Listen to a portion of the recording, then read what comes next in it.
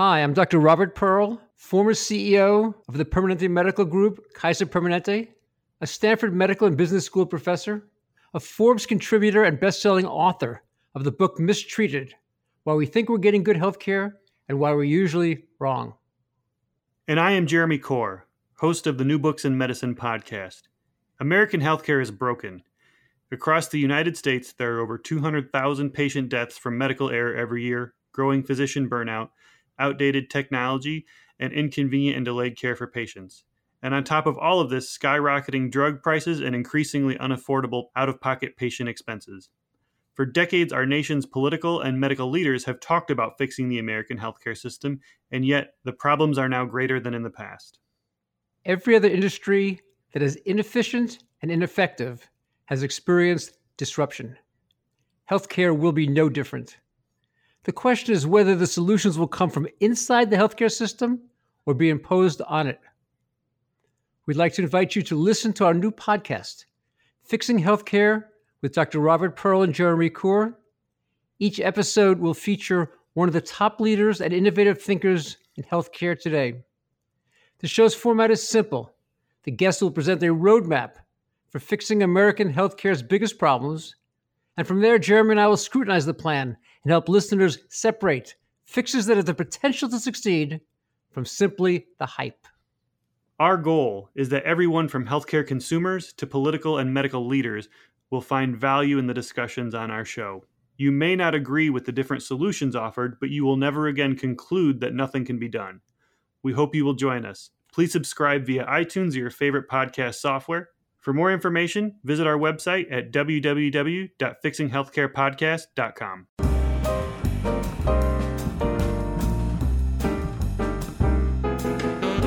Hello, everyone, and welcome to New Books in Medicine. I am your host, Jeremy Corr. Today, we will be talking to a very special guest, Dr. Stephen Klasko. He is the president and CEO of Thomas Jefferson University and Jefferson Health, and has been named by Modern Healthcare as one of the 100 most influential people in healthcare. He is here today to talk about his very amazing and unique new book, Bless This Mess, a picture story of healthcare in America. Stephen, welcome to the show. Thanks, Jeremy. It's an honor to be on. It's great to be featured with the New Books Network. I want to start by saying that I am so excited to have you on the show today. Your book is very different than anything else I've ever had on my show. It looks like a kid's book and has illustrations and everything, but it's not a kid's book. I started reading the book and thought, wow, this takes everything wrong in healthcare and explains it in a very simple way so that even people outside of the healthcare industry can understand it. I actually showed the book to some of my colleagues, and they were super impressed with it, and they fell in love with this too. This is a book that I think absolutely everyone has to see in person, and unfortunately, a podcast where you can't see it and flip through it won't do it justice, but we'll do our best. I tell you what, would you be able to tell us a little bit about yourself? Sure. I probably have a non-traditional background for a healthcare executive, but I started my career as a disc jockey. Through a series of events, ended up in medicine, became an obstetrician gynecologist, and delivered a couple thousand babies in a place called Allentown, Pennsylvania. Then actually moved up an academic career, became a chair of OBGYN, and then got tired of doctors whining about business. So got my MBA at Wharton School at University of Pennsylvania and got a $1 million or so grant to look at what makes doctors different than, depending on the audience, either other people or normal people in how we handle change. Then became dean of a couple of different medical schools, and I had the chance to win a search to take over a 194-year-old academic medical center, one of the top places in the country in Philadelphia that has been frankly a pretty conservative place. And I said, as long as you let me run it like a startup company, I'm in. And that's what we've done in the last 4 years. We've quadrupled in size, gone from a 2-hospital system to a 14-hospital system, merged with a fashion design and architecture university, and are now one of the top 20 hospitals and health centers in the country. Can you elaborate a little bit on some of the things that might make Jefferson Health special? Yeah, Yeah, I think what we've tried to look at is so I had a chance to spend some time with Apple with iTunes U Health, and the genius of Apple in the pre-iPhone era was the ability of Steve Jobs and people like John Couch to look at what's going to be obvious 10 years from now and do it today. And every once in a while, an industry goes through a once in a multi-generational change. What frankly Dell and others hadn't realized that their industry was going through a once in a multi-generational change from computer industries to digital lifestyle. So while everybody was thinking of making smaller laptops or different operating systems for Windows, they were building the iPods and getting ready for the digital lifestyle. What we've recognized is that we're going through a once in a lifetime change from a business to business model to a business to consumer model, from the physician administrator as the boss to the patient as the boss. Some of it is the millennials, some of it is the fact that everything we've done hasn't worked. And the simple fact is we've tried to double down, just like Gateway did in the computer industry, on the old way. And, I compare it to retail. I compare it to, the computer industry. When Amazon came onto the retail scene, there were some people that said, I'm going to be all Amazon. Some people like Macy's, Sears, and Penny said this is a fad. And Target and Walmart said, well, we're really good at stores, but we're really going to be as innovative as Amazon. And that's the model that we've tried to go. We're a great academic medical center. We do transplants. We do everything like that. We're never going to be all virtual, but we would be the coolest place in the planet, what we call healthcare with no address. We want 5 years from now, Jeremy, that if you come here from where you are and you ask somebody where's Jefferson, that they can't answer that. I said, what do you mean, Jefferson on my TV, or Jefferson in one of 12 micro hospitals, or Jefferson in my iPhone? The fact is that we're defined by the care, the caring, and the expected patient experience that they get, not by our real estate. What inspired you to write this book, and I guess what made you decide to have it look and feel like an illustrated kids book? Well, so I'll answer the first question first. I just frankly get sick and tired of being involved in an ecosystem, the healthcare ecosystem, that is clearly broken, and having people just consistently defend it and talk about how impossible or complicated it is. There's a great quote, two great quotes I use all the time from the NBA, and since we're in the middle of the NBA Finals, it's a good time to talk about it.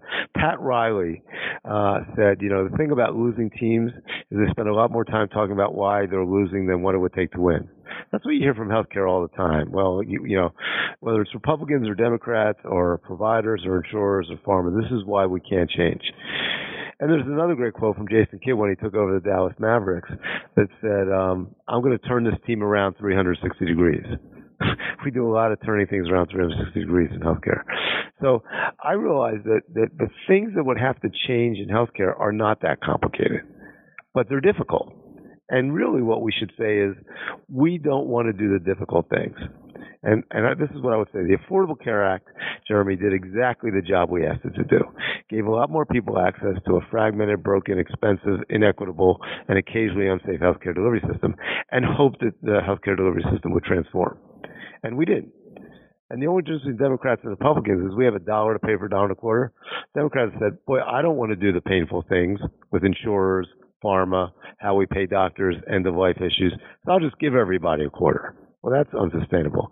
Republicans said, well, we don't want to do the difficult things either, but we don't just give people money, so we'll just cut 20% of the people off.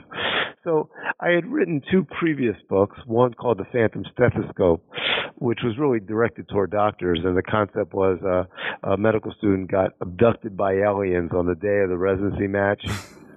And she came back 20 years later, and they reimplanted technical knowledge, but none of the business, legal, ethical, or social knowledge.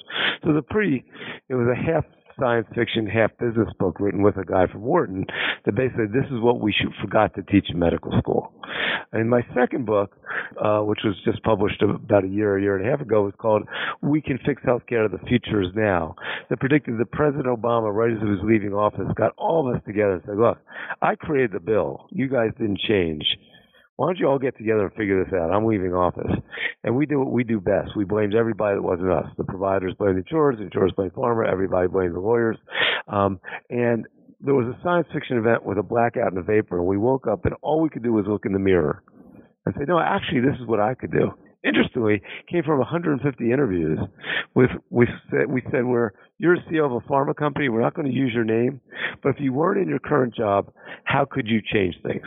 They gave us some very honest answers. And we came up with the 12 disruptors for the demise of the old healthcare that both the Republicans and the Democrats used as a common healthcare platform in this fictional 2016 election. In fact, the first chapter was called 2016 When Politics and Healthcare Became Fun Again, so Sanjay Gupta said it. You can tell it's a science fiction book. And that got a lot of attention. But this book came out of a group of talks that I give around the country called The Hitchhiker's Guide to the Healthcare Galaxy. Do you remember Hitchhiker's Guide to the Galaxy? I do. I love it. Good book. Yeah.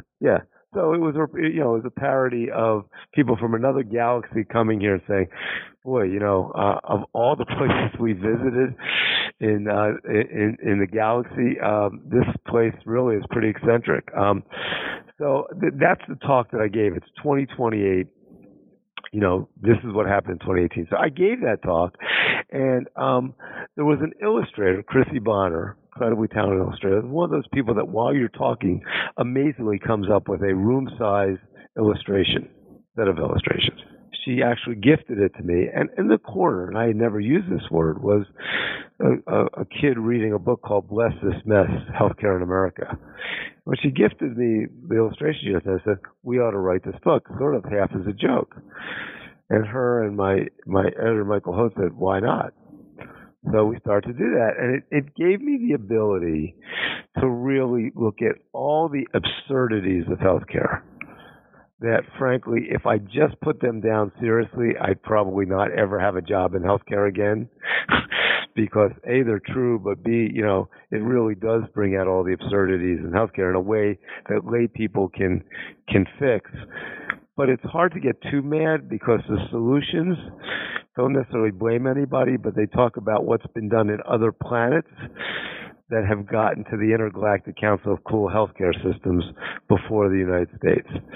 So at worst, you can think I'm crazy, but it's hard for people to take a good-natured book like that and say, it was mean-spirited. And by the way, I believe, having been in this business for 35 years, as a private doc, as a dean, as a chair, as somebody that's done a couple of startup companies, there's nothing in it that isn't true, both as a patient and as a provider. Having the book look and feel like a children's book while being funny and a lighthearted satire of the American healthcare industry was brilliant, in my opinion. I've never seen anything like it before. That being said, have you faced any criticism for taking such a serious topic and presenting it in this way? Well, I faced a lot of criticism. Less for that, actually, Jeremy, and more for everybody protecting their space. It's like, insurers will say, well, we understand why you railed against providers and pharma, but how dare you say this about us? Right. Now again, and some of it is individual. I have a really good friend in the pharma industry that, really appreciated the book. Look, I think that for anybody to say that we're doing a good job in the provision of healthcare, they'd have to be on crack. So the simple fact is, for anybody to say, how dare you, intimate that what we're doing today isn't perfect, I laugh at. The issue of putting it in a non-serious way and making light of some serious topics, I view it as an opening to a conversation that allows us to get together and say, all right, this is a serious topic, darn it. And I almost view it as popping the abscess and saying, all right, now we need to put the antibiotics on it. So, look, I think, what's the old thing? Heck with you if you can't take a joke. I mean, at the end of the day, the ability to be offended or like my book is somewhat based on, I would argue, whether or not you have a sense of humor about yourself. Mm-hmm. Mm-hmm. The very first sentence of the book sets the tone for the whole book, and I'm actually going to read it. We begin with shocking news. It's 2035, and the Intergalactic Health Council has invited the United States of America to join the council as an exemplar of great healthcare for all its people.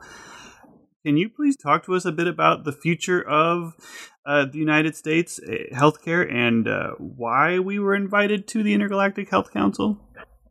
Yeah, I'd be delighted to. I think what I believe happened in 2019 that got us to miraculously get invited to the Intergalactic Council. It'd be like one of the countries that we now view as a bad human rights abuser being invited to, lead the United Nations.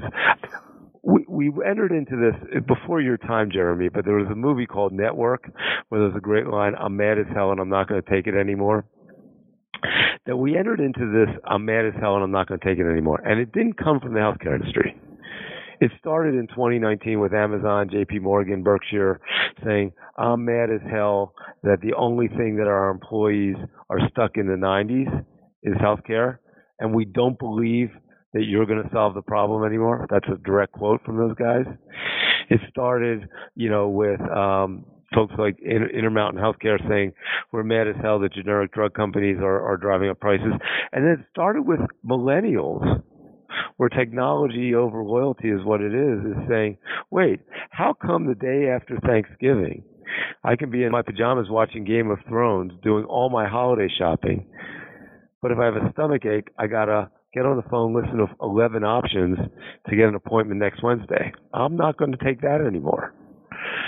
So the issue is that it started that consumers, patients, and employers and others finally recognized that the healthcare ecosystem was never going to solve their own problems because they had no reason to.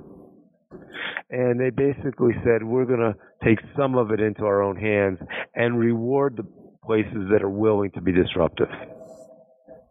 So it started with some leaders, people like John Sculley, former CEO of Apple, saying things like, stop talking about telehealth as a gimmick.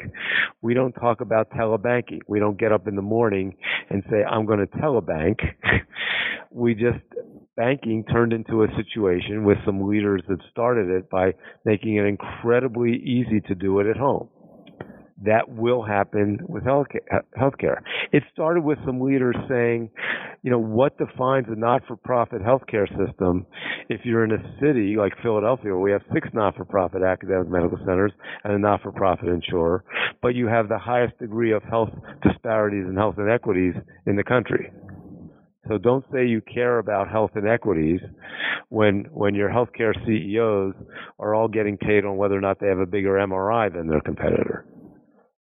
So it started with literally, like most other consumer efforts, with some grassroots efforts and some companies and some providers and some insurers doing some really cool things. It started with some very creative partnerships. It started in 2019 with an announcement that a major venture capitalist out of Silicon Valley was going to partner with a major, let's say, theoretic 195-year-old academic medical center to fundamentally take the best of Silicon Valley and the best of provision to really create a layer over electronic medical records that can actually create an app store type decision support. So just as with Amazon changing retail or the travel industry changing, it happened sort of surreptitiously, right? Nobody was all that impressed when Sabre started an online travel piece, or even when Expedia or Travelocity started. But there was a tipping point where that became the norm, and that every airline recognized that they had to do that, right? Mm-hmm. Amazon was losing money when they were selling books. There became a tipping point where people said, wow, this is the way to do it. I believe that we are starting that tipping point. And the reason, that we put 2035 out there is it's not like that's when things are going to suddenly change, but to actually recover the 100 years of progress that the other planets that we talk about in the book at the end, the fact that we were able to reach that tipping point and just become so cool in 17 years is what was incredible about the United States healthcare story. In the book, one of the things I thought was pretty cool was you compared two famous TV doctors, House MD and Marcus Welby MD. Can you please talk about this comparison for our listeners and how we select our doctors here in the United States? Sure. So first let me talk about the context, because my guess is that most of your listeners, if not all of them, are younger than I am. So if you think about doctor shows on TV, it's generally 20-somethings basically writing about their perception, right? So in my generation, the TV shows were Marcus Welby and Dr. Kildare. Now, Marcus Welby was a family doc who would get up in the morning, go to the homeless shelter, take care of people for free. On the way home to lunch, a cow would be having trouble delivering a calf. He'd deliver it. He'd go to his family medicine office in the afternoon and then do left ventricular neurosurgery at night and hold the family's hand. We were empathetic gods that could do everything. Fast forward to the 2010s, what do you have? Grey's Anatomy, House. So if you came down from Mars, you'd think we were really, really smart, analytic, could memorize a lot of stuff, drug-addicted, narcissistic, maybe sex-addicted folks who really aren't very good at communicating.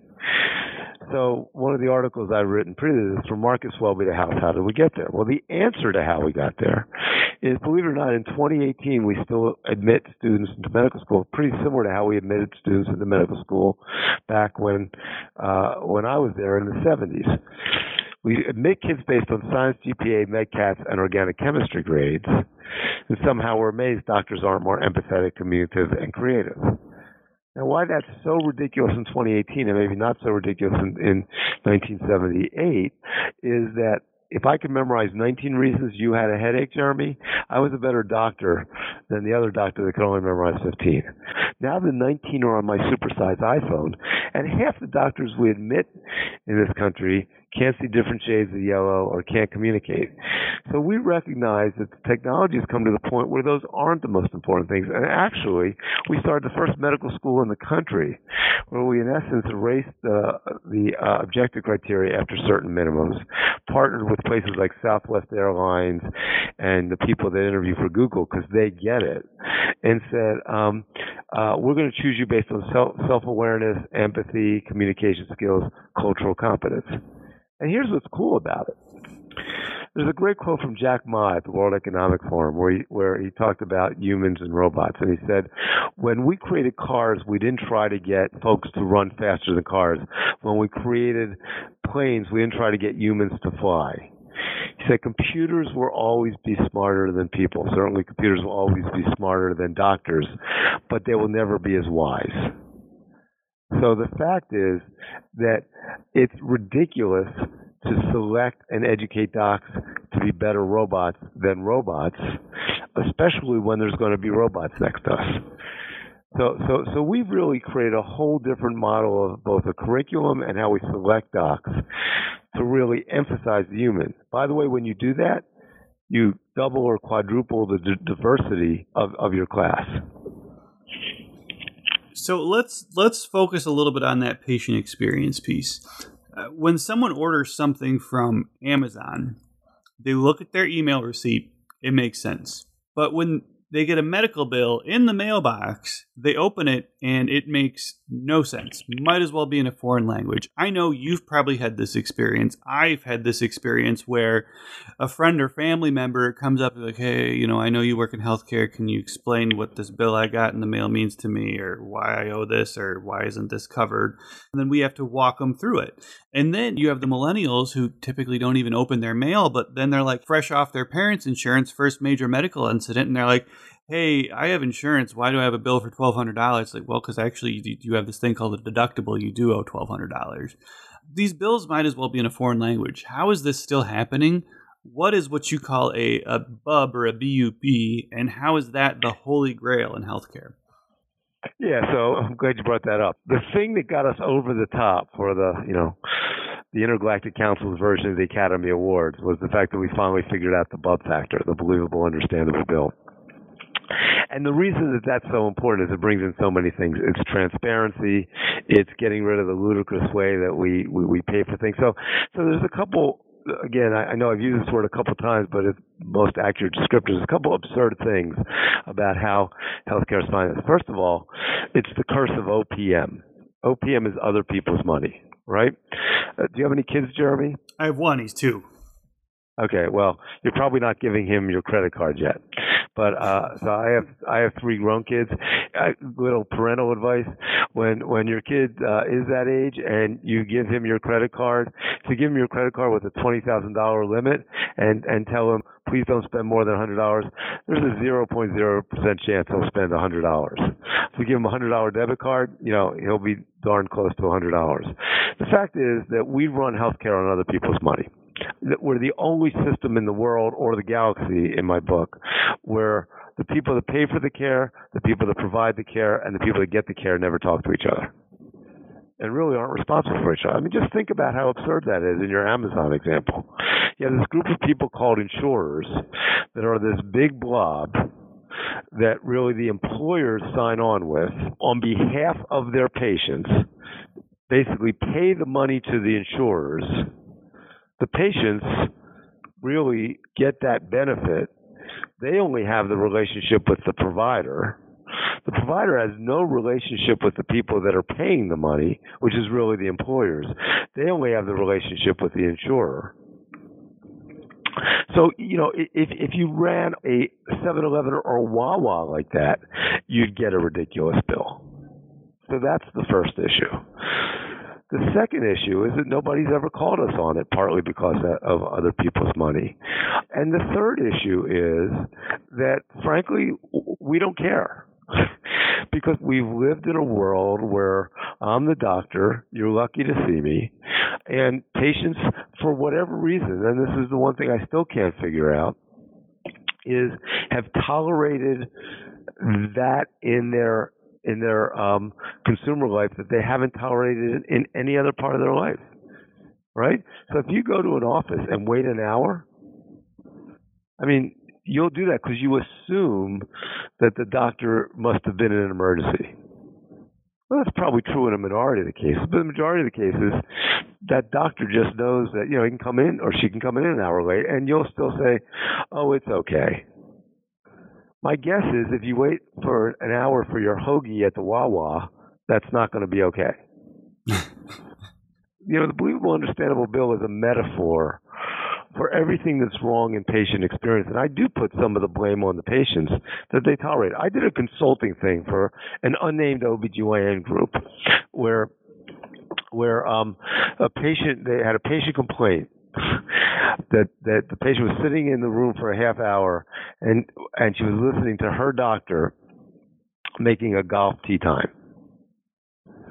Wow. And without my intervention, the way that practice would have handled it, because they were going through patient complaints, was, well, maybe we should move the phone further away from the patients.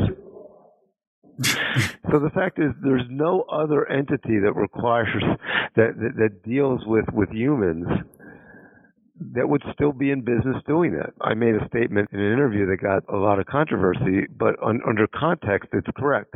That in some respects, patients have too much respect for the healthcare system. And that is, patients have to question anything that doesn't make sense to them. So if every time you got a ridiculous 87-page bill that might as well have been written in a different language, you say, I want you to explain every part of this bill. My son's an actor. He had a food poisoning incident in New York City. He got a bill for something like $5,000. He didn't have insurance. And he went in with a camera crew to that hospital and asked them to explain the bill. And it was things, Jeremy, like, he felt better after the first IV. And, despite the fact that they charged him like $700 for an IV that might cost $35, beyond that sort of Pentagon charging thing, they literally had a thing where he said, I feel better now. And they said, yeah, let's give you another IV. He said it would be like if you were at Applebee's and you had dessert. Said, we want to give you another dessert. I said, well, I'm not hungry for another dessert. No, we want to give you another dessert. By the way, we're going to charge you for it. I mean, so it's those kind of things that we're not going to have that tipping point till A, patients start saying, I'm mad as hell and I'm not going to take it anymore. And B, the providers, the insurers, the hospitals, the pharma companies that say, well, we're willing, like Target and Walmart did, to start to give the consumers what they want. And then the other places, frankly, go bankrupt. We need to see some hospitals and providers and insurers really not do well because they're not able to provide that customer service. Because that's what's happened in every other industry.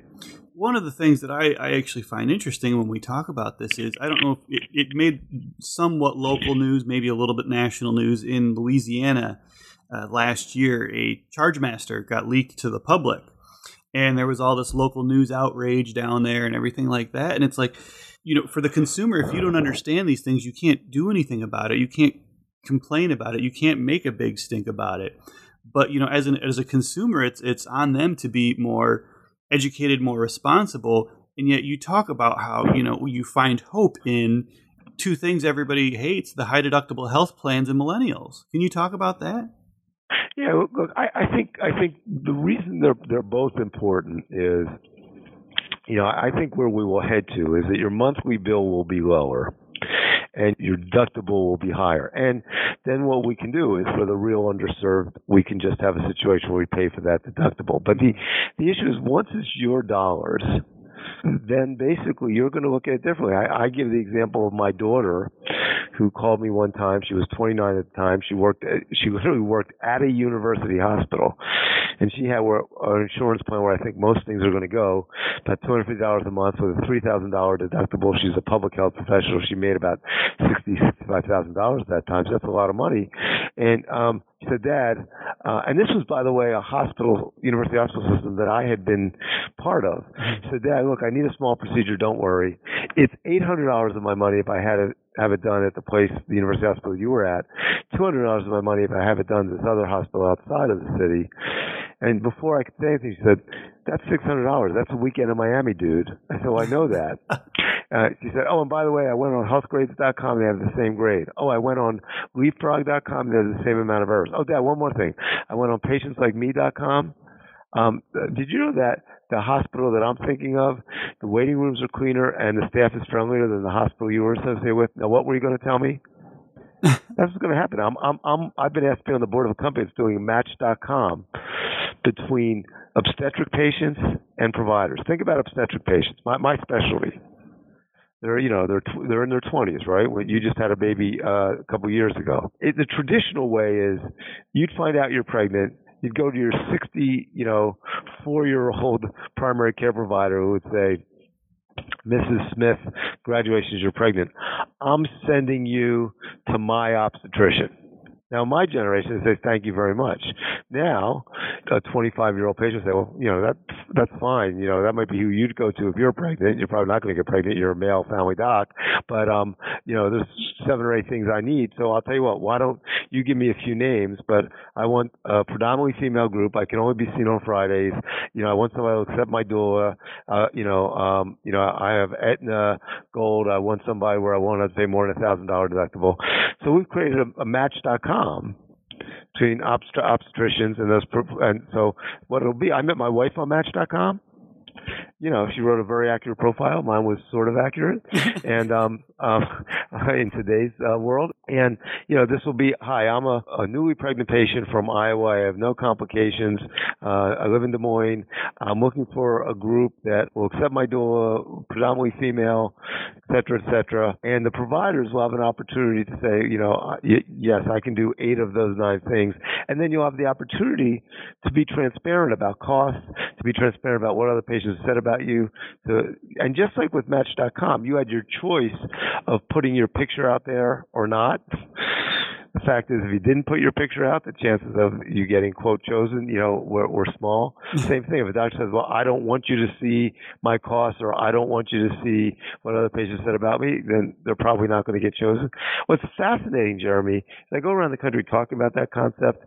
I'd say half the doctors say, I'll be darned if I will ever do that. That's not what I went to medical school. I'd rather stop being a doctor than have to live in that world. I have the other half doctors saying, that is really cool. But it doesn't matter what the doctors think. It is the world we're going to live in because it just makes way too much sense. And the reason I made the statement that sometimes we have too much respect, God forbid if somebody in your family has pancreatic cancer, you know what? There's only one or two people to go to in Philadelphia. And I don't care how they, frankly, treat you or how long you wait in the waiting room. A healthy patient delivering a baby, I'm not saying it doesn't matter who your doctor is, but there are probably 60 doctors in Philadelphia, including myself, that will do a great job. So the service really matters. So let's get back to, the overall grade that this Intergalactic Health Council would give the United States in 2018.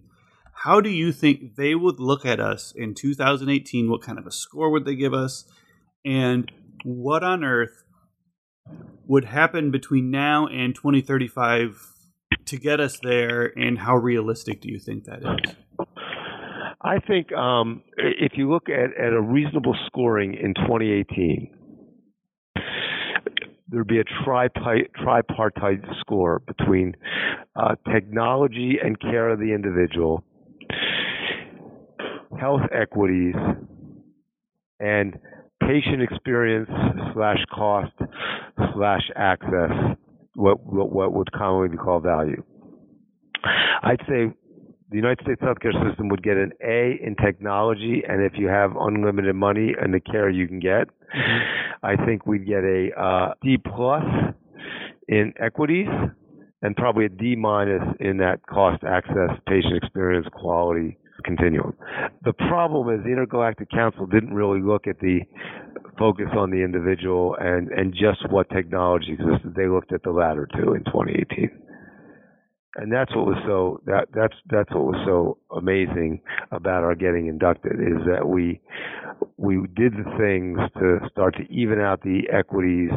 We did the things to fundamentally not just change but disrupt the patient experience for all, and move, by 2022, for example, 35% of all healthcare was done at home with hospitals at home.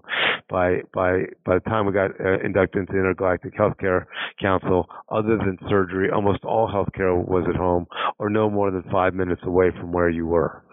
Nobody drove an hour to spend 35 minutes to park unless you needed something that really required a hands-on a piece. And even with robotic surgery, some of the technology that changed.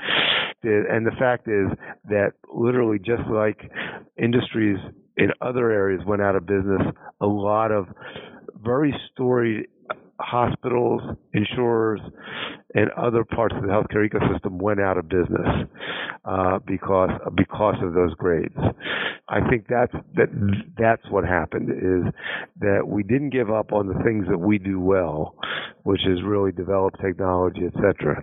But we really moved into an era where the patient was the boss, and we're willing to get over ourselves and work together to turn healthcare into what we were able to do successfully in retail, travel, and just about every other part of our consumer ecosystem. Well, Stephen, I've taken up a lot of your time today. I got one final question for you.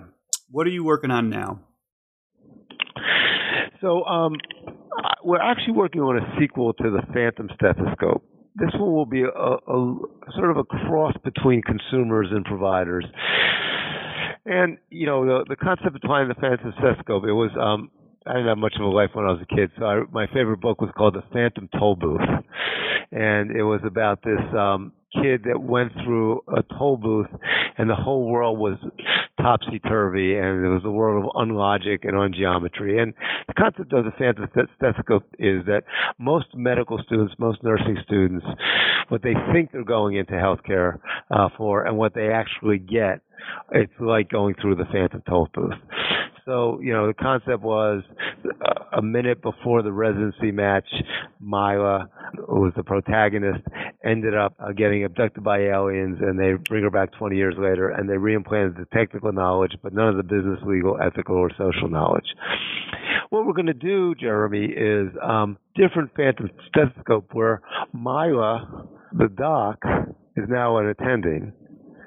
One of her residents and a patient all get abducted. And instead of bringing them back to Earth, they're actually going to take them to different planets that have figured out some of the problems and very seriously talk and actually do sort of manuscripts on how those different planets were able to solve some of the problems that existed in 2019 on the planet Earth.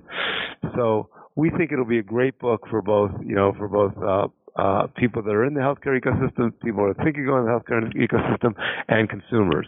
And it'll be a fun book because, again, the thing that was very cool about the Phantom Stethoscope, you could read the fiction, and the fiction was written in a different style than the manuscript. You could read the fiction as a book, and we actually upside down the fiction. Or you could read the actual manuscripts as a book, and the manuscripts were used in MD, MBA courses. So we want to create that same kind of thing, that you can read the book just through, you can read the fiction, or you can read the manuscripts, and you can use it as a reference. So that's what we're working on now.